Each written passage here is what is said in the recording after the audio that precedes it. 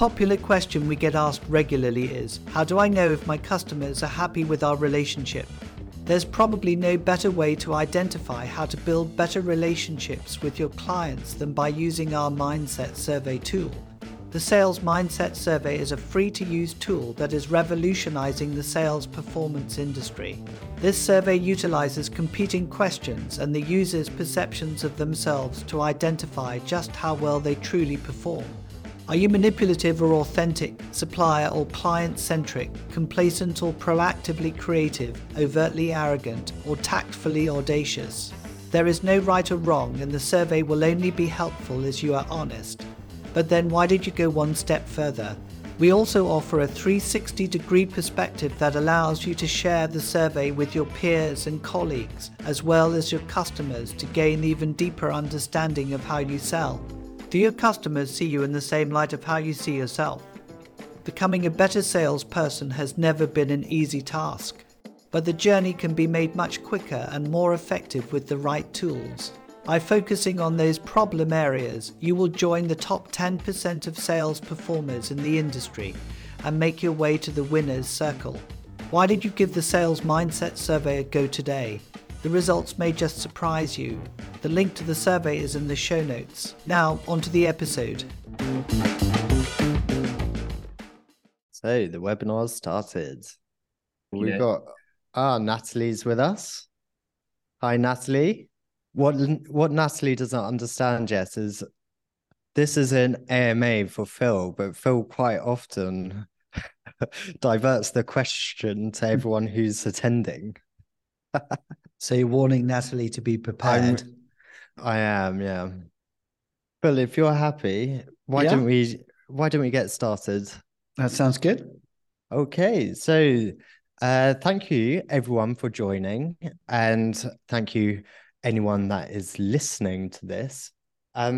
Just whilst we are waiting for people to join in, please put in chat where you're from and what you would like to discuss today. And as always, this is a great opportunity to put Phil Squire, the CEO of Consalia, under a bit of pressure and to leverage his knowledge of all things sales related.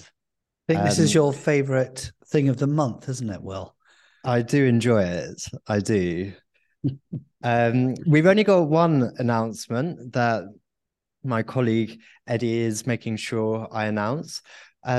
We were so thrilled with those who attended and contributed to the discussion at our Leading Sales Transformation Masterclass with Axel Ferrioles, all around the topic of transformation.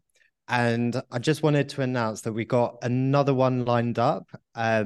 This will be with Grant Van Ulbricht.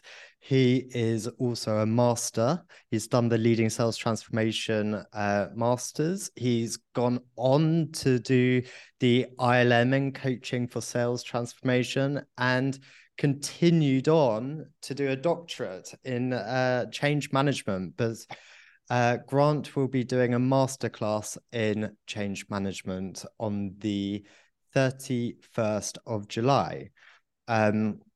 So if you're interested, do let us know. I know Eddie will be providing further details, but these are really exciting sessions where we focus on a topic, an area in sales leadership, and we get our alumni to run a masterclass session on it. And they're very interactive, very engaging. So I highly recommend people join.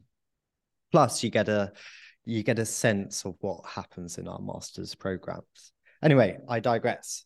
Let's not waste any more time and get straight into it. So we've been sent a couple of questions through to us via email. So we'll get round to those. But if anyone else has any questions in chat or just let us know and I'll make sure Phil addresses it. Natalie, this is a brilliant opportunity for you to kind of put Phil under the spotlight. And I can see that Ian Jones has joined us again from South Africa. So welcome in and thank you so much. And thanks for the question you sent us because it's really helpful to get them in advance. So why don't we start with Ian's question, actually? I think it's a good idea. Yeah. So Ian wrote in and said, many sales leaders have been addressing the problem of their salespeople failing to make targets. They've been trying to solve the problem by several methods over a long time with little or no success. A cynical attitude is in evidence and suggests that the problem cannot be solved in the current time frame for a variety of reasons. Is there a proof of the consalia concept that you would recommend that is relatively quick and inexpensive to implement?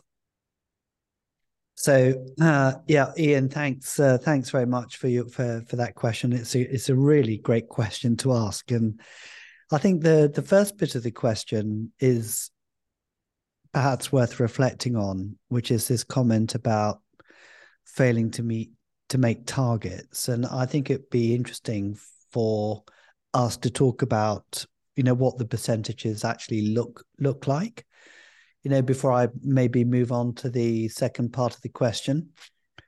So the question I think we should look at first of all is, or check the validity of the statement about failing to meet targets, is what percentage of salespeople in a selling organization meet targets and what percentage don't, because that, if we disagree with what the figures are, then that's going to influence the second half of the statement.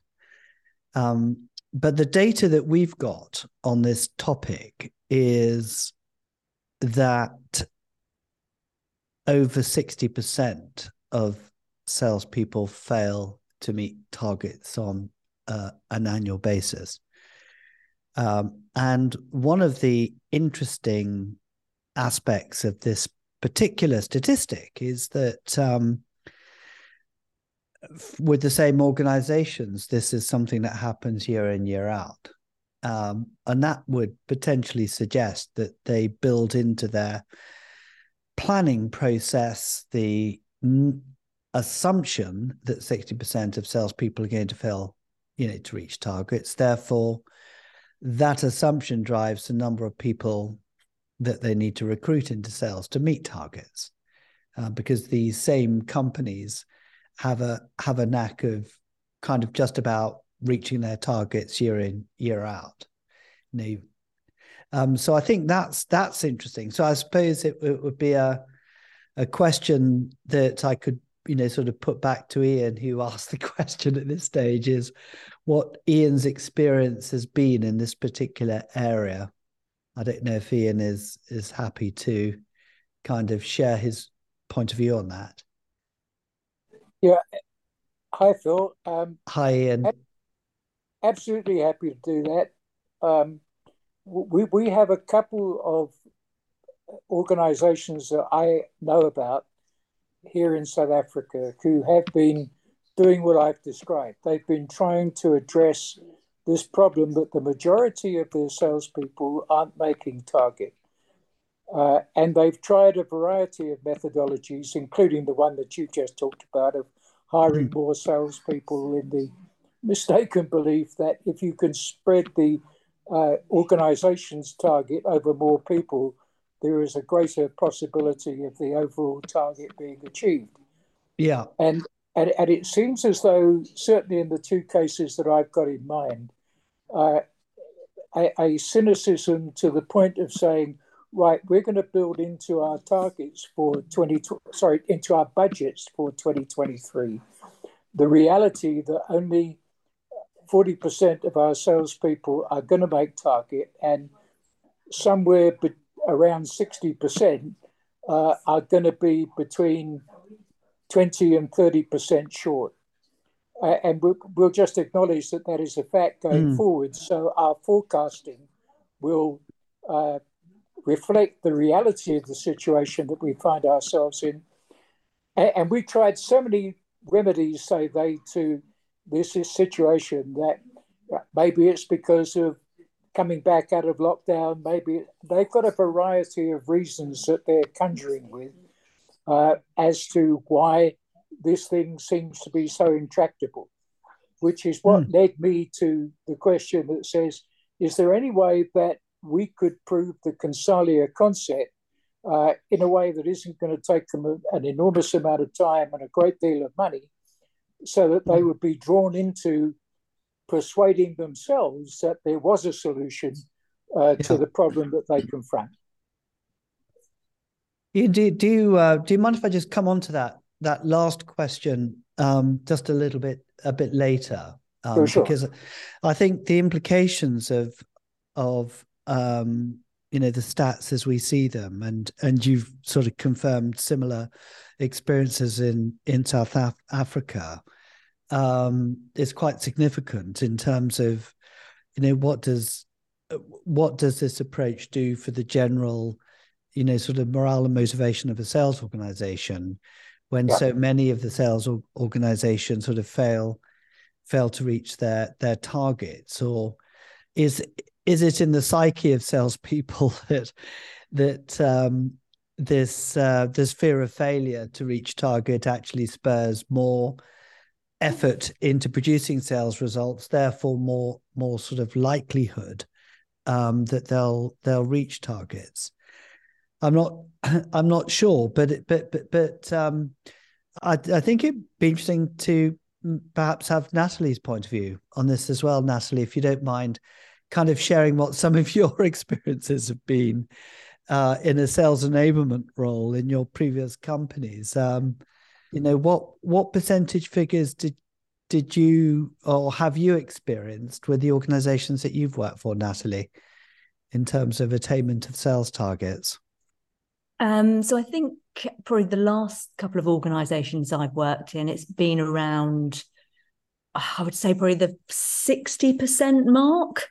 Okay. And I think there's always been a consistent sort of challenge in getting the sales reps to really adhere to the best practices, sharing what it is that we've observed that's worked and really getting them to implement those things. And that, even though sometimes you might not think it's, or it doesn't seem like rocket science some of the time, it does still seem that salespeople tend to fall into the same old bad habits, maybe.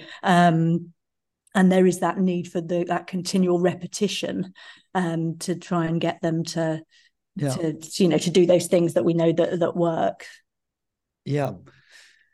So that's still, whether it's 60 or 40, there's still high, a high percentage of salespeople who, from your experience as well, sort of don't reach their targets. And no, I mean, so some of it, it is based on, let's talk about incentives for a bit. I know we've spoken on this topic sort of earlier on, but if you've got a sales manager who's targeted on achieving a certain figure and he achieves that through 10, let's say 10 people that report into him, and he achieves that target with 4 people, does he really care about what happens to the other 6? So quite a number of systems that I've seen, and this is back to your question, Ian, about is there a proof of the Consalia concept that we would recommend? Could there be could one look at the way in which sales leaders are remunerated so that their remuneration is based on the percentage-wise numbers of salespeople who hit or exceed quota rather than the figure in its own right? So I think that, I know that question has sometimes come up in conversations we've had with clients, is that, would you drive a better balanced performance if the way that the sales managers are incentivized is based on percentage of team who meet quota rather than just a simple revenue or gross profit quota? I don't know, Ian, I don't know what your thoughts are on that, whether these companies have got such systems that reward sales leaders in the way that I've just described, or is your experience that sales leaders tend to be kind of remunerated on one figure, and the companies don't really care about how that figure's arrived at as long as you hit the figure. Yeah, I think that latter form of remuneration is prevalent in South Africa. What is starting to happen now, of course, is that the organization's ability to meet target is being impacted. Yeah. So instead of the organization meeting target, it sort of meets 80% of the target. And that sort of winds up being a contest between executive management and sales management, where sales management is saying, you are placing unrealistic targets on us. And executive management say, well, whether they seem reasonable to you or not, this is what the business requires. And it sort of continues to be that non-resolving nature of discussion between executive management and sales management. And I was wondering, Phil, if the reality is not to be, in terms of fixing the problem, is not to be found in some research that I know you have already done. Yeah. That 90% of salespeople are not attractive to their customers. Now, I'm wondering whether if that issue were effectively addressed, it might have a relatively short-term improvement in the numbers. Yeah, no, thank you for kind of referring to the research that we've done.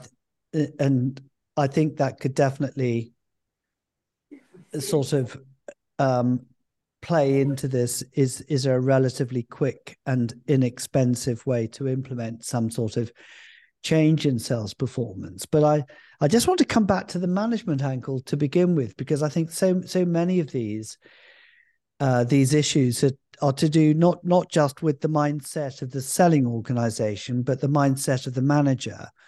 And we have got examples of some of our students who have inherited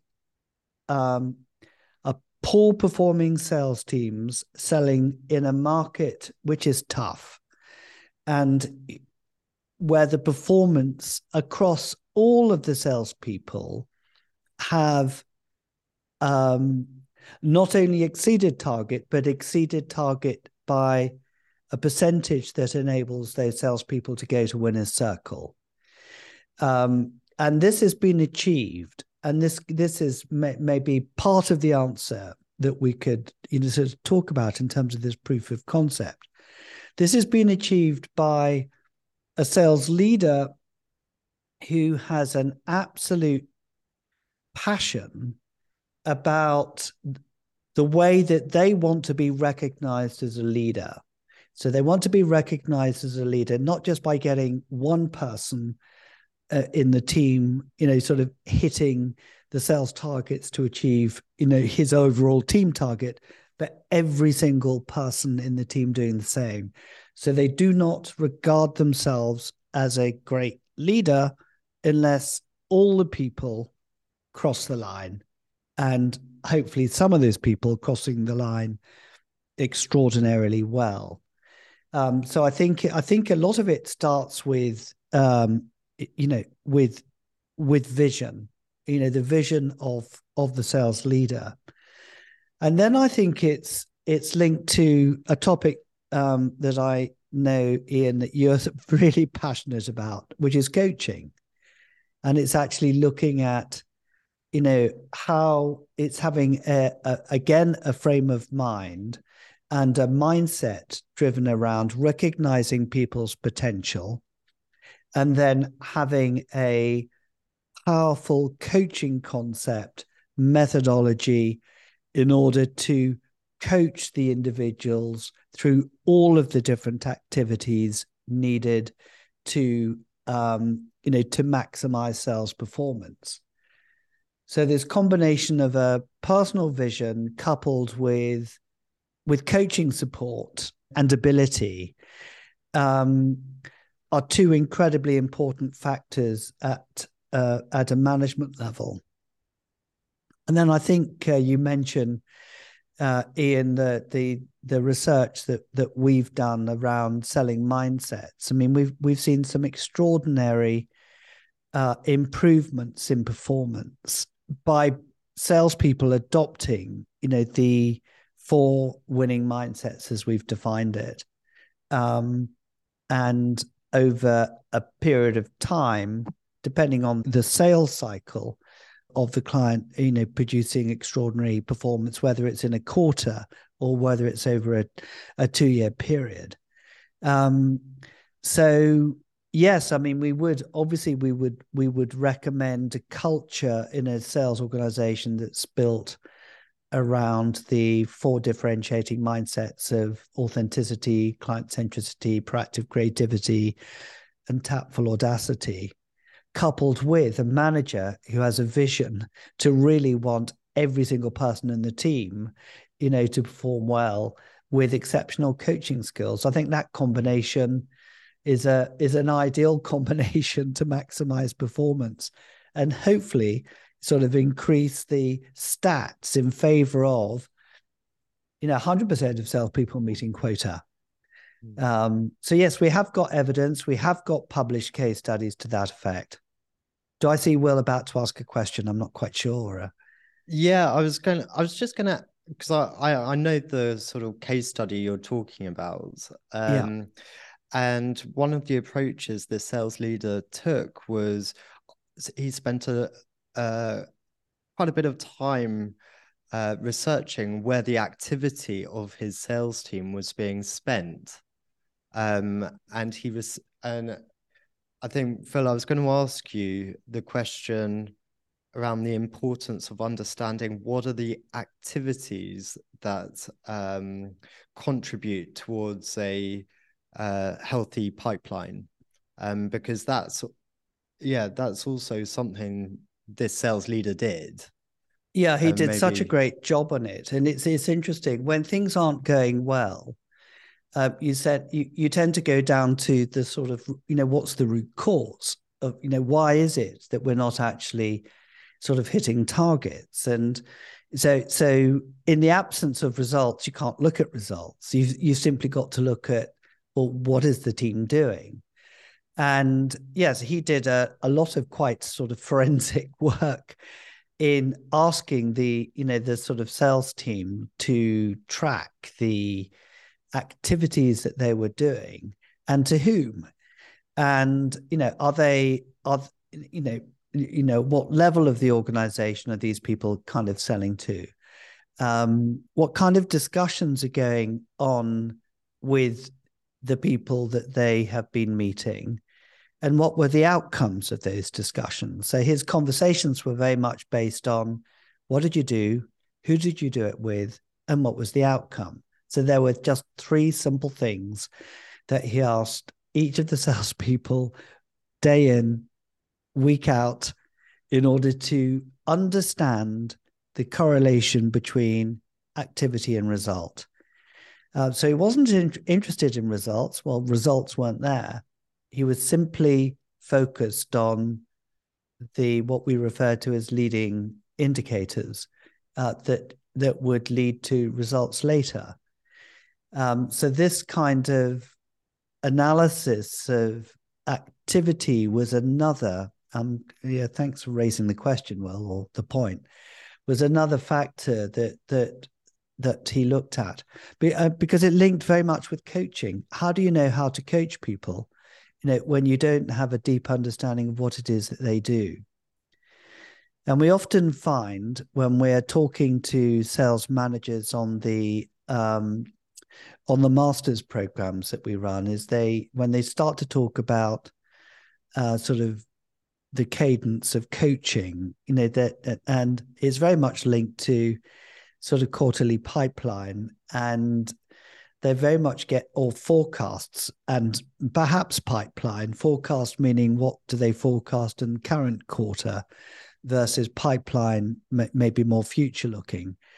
But it's quite clear that the majority of conversations that take place is around what we would call lagging indicators. And I think this is a big mistake, and leads to the fact that people lose sight of what it is they need to do to generate results. They get fixated on the performance.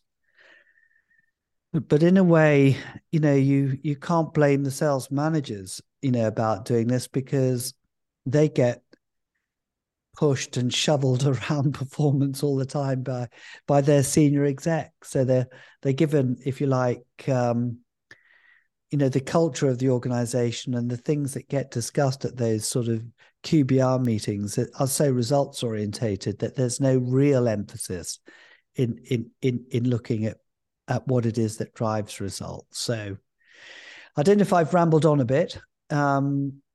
So yeah, Ian, I think it's a combination of the selling mindsets that we've got so much evidence to show that if salespeople adopt these selling mindsets, they will be in what we've called the winner circle, and much higher probabilities of closing opportunities. But I don't think we can underestimate either the importance of the role of the sales manager and the sales leadership, to provide the right coaching support for them as well.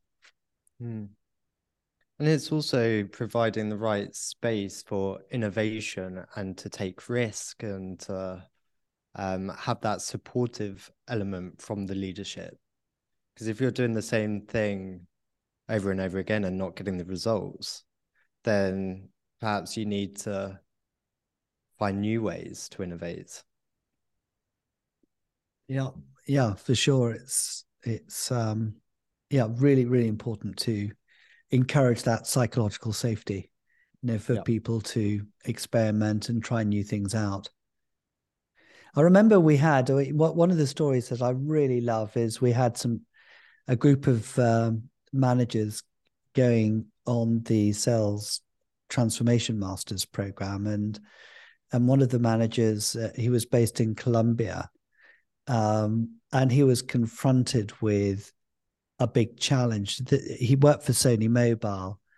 Of course, they had a huge amount of competition from the other handset suppliers, and the regulators in Colombia were trying to block the sale of smartphones because they felt that economically it wasn't good for the country. And they wanted to make the accessibility of smartphones more, the lower end handsets, so that, more of the population could buy them. And this would have had a disastrous effect on the Sony market share. And so what he did, and this happened within a 3-month period, was he adopted the proactive creativity and tactful audacity mindset. And he went back to the regulators and he challenged them on the logic of the regulations that they were about to implement, throughout the country. It took a lot of courage to be able to go to the regulators and say, hang on, I think you may have made a mistake here. Can I have some of your time to rethink this? And he'd done a lot of work on looking at the economic ROI, and such that the regulators agreed that they wouldn't block the sale of high-end smartphones. And as these conversations were going on with Sony and the regulators, Sony preempted the fact that they would not introduce this legislation, and that the market would be open for the sale of these smartphone handsets. So they stocked up, they had the stock ready, they entered the Christmas period, which is the biggest opportunity for handset sales is over the Christmas period. And the other handset manufacturers had depleted their stock of handsets, so they didn't have any stock, or much less stock. And within the space of 2 or 3 months, Sony increased their market share in Colombia from something like 8 to 17%. And this was done based on taking those mindsets that we know so much about of tactful audacity and proactive creativity and implementing it in a sales approach. But I love this story because of its innovation, inventiveness, courage, and of course business impact was amazing. Yeah, and of course it's been published in the Journal of Sales Transformation. Great. Ian, I'm just wondering if Phil's answered your question, or if you have any other questions for him.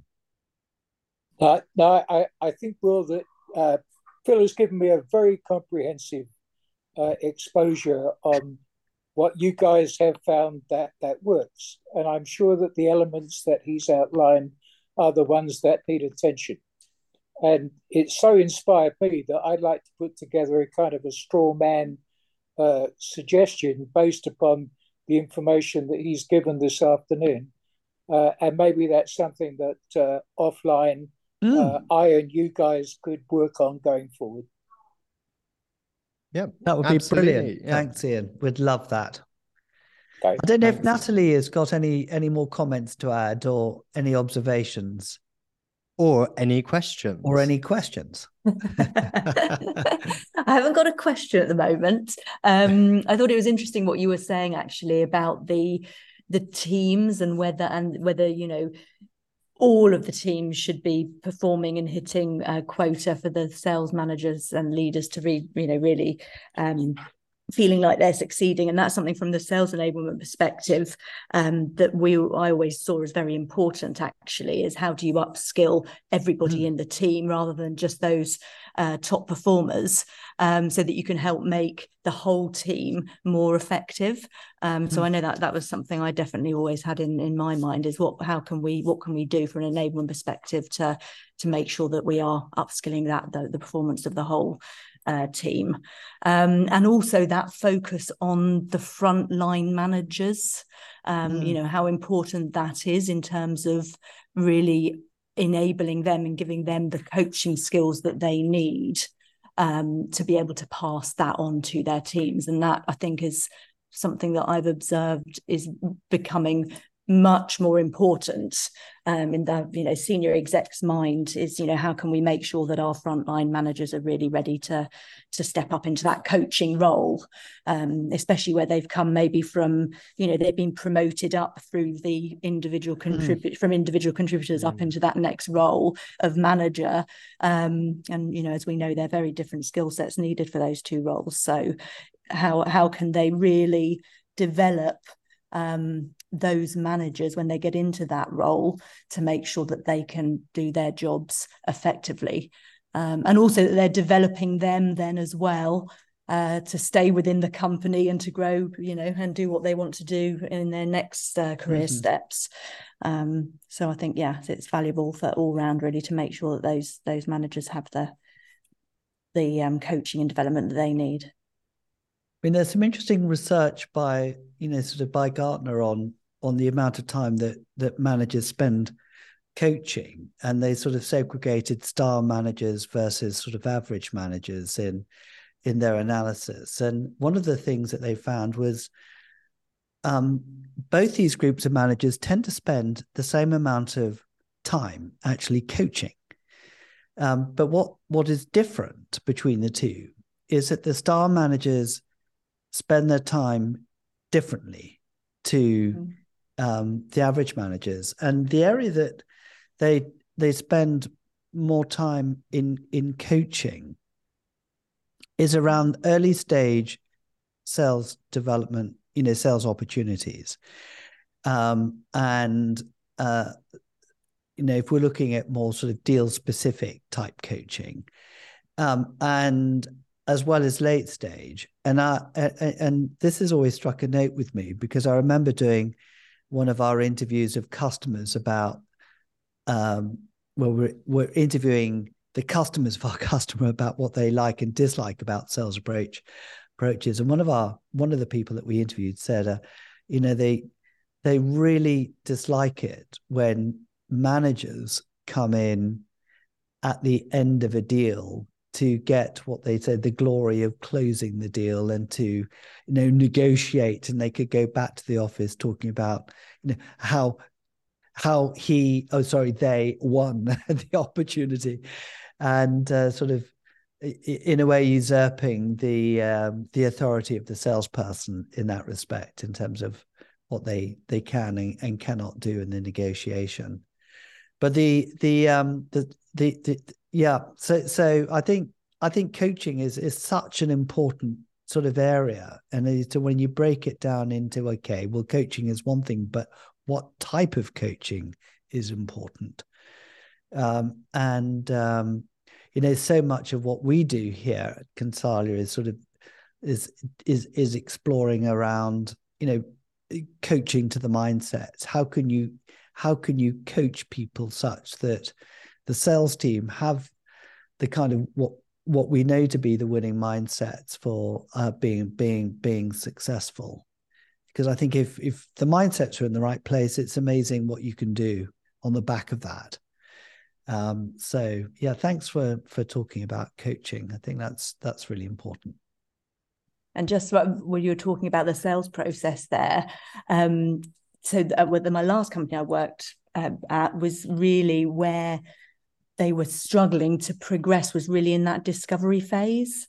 So I think that was a continual area for support and coaching from enablement, and also for the managers on, really doing that part effectively. And again, I think that just comes up time and time again, doesn't it? And maybe how you can apply those mindsets to your discovery process to really make sure that you are doing it as effectively as possible. But that was something that the data definitely backed up, was that it just wasn't being done as thoroughly as it needed to be to progress on to the next stage. Great. Okay. Yeah, thanks, Natalie. Yeah. Thank you. So Phil, I'm now digging into our archive, because we've had questions in the past that we haven't had the time to address. This one is around transformation. So how long does it typically take to transform a sales force? My organization wants, that's a meaty one. My organization wants results, but may not necessarily have the patience to transform. How would you approach this conversation with the executive team? I think a lot of it depends on the size of the organization, because there's no question that the larger the organization, the bigger the challenge there is in achieving transformation. And the bigger a company gets, the less agile they become, even though that we know how important agility is in today's marketplace. And I think we've talked on these AMA sessions before about what percentage of people do you need to have in an organization that that is behind a transformative idea and have totally bought into it. And McKinsey have come out with a 7% figure, which is quite interesting. So I think it depends, a little bit on the size of the organization. We have got examples of people who have needed to effect a complete transformation of the sales force, with teams of around 30, 45 people, with a number of field sales managers reporting into them. And we have seen transformation taking place over a 90-day period. And the difficulty with transformation, or what makes it a challenge, is that before you can really get into any kind of specific actions that take place, if you like, is you need to win hearts and minds. And unless you win the hearts and minds of the sales team around a different way of approaching the marketplace, there's very little you can do. the team won't transform. They'll go back to business as usual. So the critical thing is winning hearts and minds around, the purpose of the organization, a very clear idea about exactly, what it is you're asking the teams to do, and why is that called transformation and not change. So assuming that the transformation is required, then at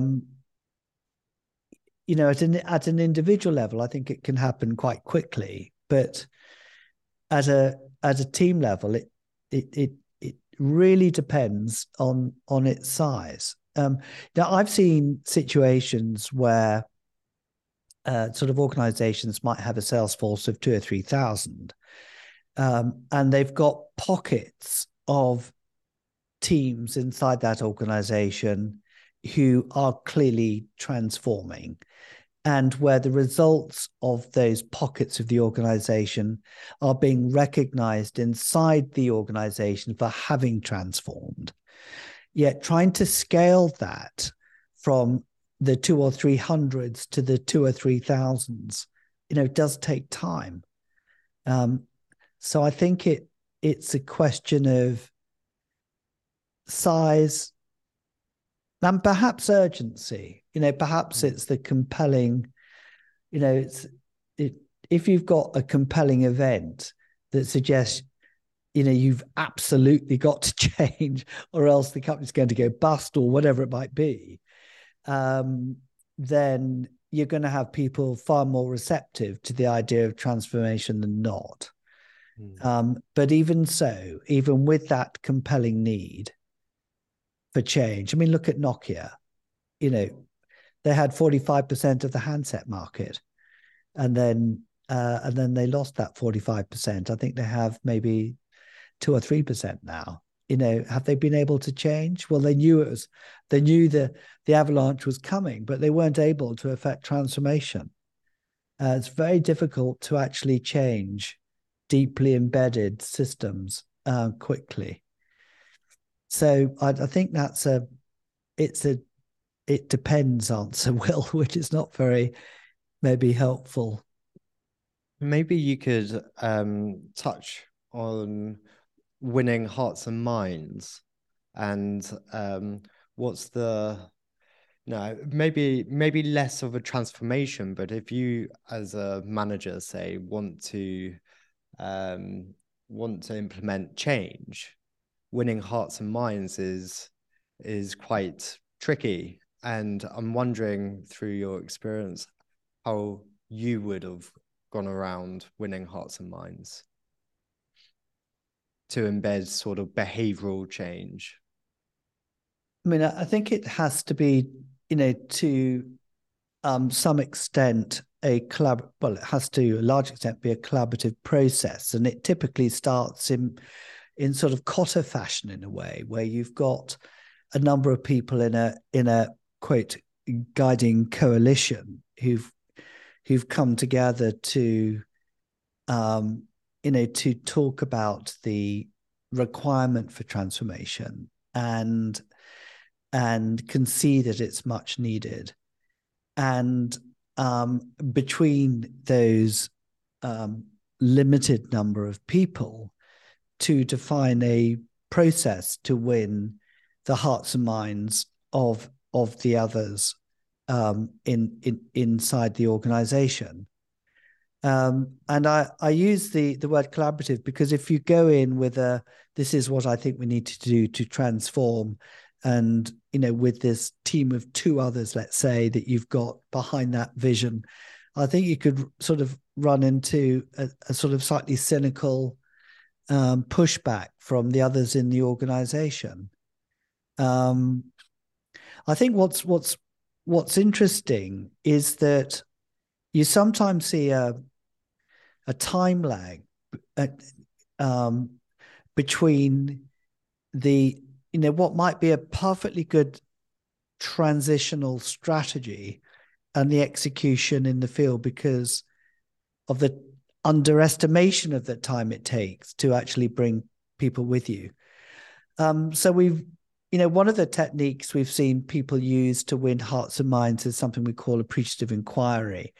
And it's a very positive way of actually dream designing and then implementing a particular sort of course of, sort of creating a new destiny, designing a new system to fulfill the destiny, towards building a course of action. And this is very energizing, and it's something that we often recommend people who want to go through this journey of transformation. So it's Cooper Ryder, who is the author of Appreciative Inquiry. It's just a fantastic, very simple framework for actually getting people to come together and to create a future state, building on the best of what is best. So it's a very nice way of looking at sort of problem solving, but it does win hearts and minds in a very positive way. So yes, there are various tools and techniques that one could use to actually help an organization structure a process towards transformational change. Great, thank you. And one last question. Okay. I think you've been under the spotlight enough. I have. Yeah, I seem to have done slightly more talking on this one than previous. I know. But yeah, you'll be relieved to know it's just one more question. And it's 73% of millennials are now reported to have decision-making responsibilities. How should salespeople adapt their selling practices for this new generation? Yes, it's very interesting because when we spoke about this sort of slightly early on today, and I think, what do I think about that? And it's sort of making me feel very old, when we start to define which is the age bracket. And that I was actually, there's an awful lot of data, isn't there, coming out now about this particular genre of decision making process, and their sort of preferences are not to sort of, they like to do a lot of their own research. They don't want so much engagement with sellers. And I think for a lot of transactions, which are transactions or transactional sales, this may be true. This is where kind of sales is heading. But for the complex sale, it's important, for both the supplier and the buyers to get together. And I think millennials who are not used to this notion of collaboration, partnership, if they're not used to this notion of exploring innovation through the suppliers that they have, are kind of missing a trick. And the projects may fail as a consequence of that. But I may be a bit old-fashioned in my thinking on this, but I think the world is moving so fast and so quickly that no one has the answers. And I think that it's kind of, in a way, sort of the millennial question suggests that the millennial know what the right answer is to a particular problem that they've got. And they're going out and sort of doing the research to validate their hypothesis. And this runs a risk of the innovation you can get through a much more partner-orientated dialogue with salespeople. But I may be showing my age here, Will, and I may be wrong in what I've just shared with you, but this is my sense. I mean, time will tell, I think. Time will tell. Is the answer. But I think the pandemic, I think that also, just to sort of carry on, I'm finding myself hearing more and more people talking about the need for face-to-face meetings, and that we still haven't got over this sort of pandemic-induced not seeing customers or customers not seeing potential suppliers. And there's no doubt that, with all the Zoom technology we have and Teams technology, we can be more productive, by not spending so much time traveling. But in spite of that, we're still getting people regretting the fact that they're not spending enough face-to-face time with customers as well. So that's just an observation. This is not based on any scientific research apart from us talking to hundreds of salespeople, and also to customers about similar topics. I'll just add to that. Doesn't, regardless of the generational dynamic, we're all humans at the end of the day, and we all enjoy social interaction. Absolutely. And it's far more fun creating relationships with your customers and potentially other sellers. That we should be advocates of connecting and seeing each other face to face, and utilizing all the channels at our disposal at the moment. So what about setting up a sales performance system which rewards the amount of money salespeople are spending on client lunches? How do you see that working? Well, say we're going to pay you a commission, for plus a free lunch. Plus a free lunch. Yeah, I like it. Yeah. So is this some of the innovation that we might see in sales performance systems? I'm not sure what Natalie would make of that at all, but great idea. You think it's a good idea? I do think it's a good idea, and I think people, I think it is about that balance, isn't it? That people are starting to get back out there and having those face-to-face meetings, and I think a lot of people do want to do that. But I guess companies are very conscious as well of the amount of money they can save on T&E and all of those sorts of things. Absolutely. Now with Zoom and all the other tools we have at our disposal. But no, I agree with you both. I think it'd be nice to be able to get back to that more face-to-face, in-person interaction. Yeah. Agreed. Well, thank you very much. Thank you, Ian. Thank you, Natalie, for joining us. And Phil, thank you so much for your time and for this session. I hope it was enjoyable, a great pleasure for everyone. It is. Yeah. Looking forward to the next one. Thank you. Yeah. Thank you, Will, and Ian and Natalie for joining us as well. It's been brilliant. Thanks. Bye. Bye-bye. Thanks. Bye.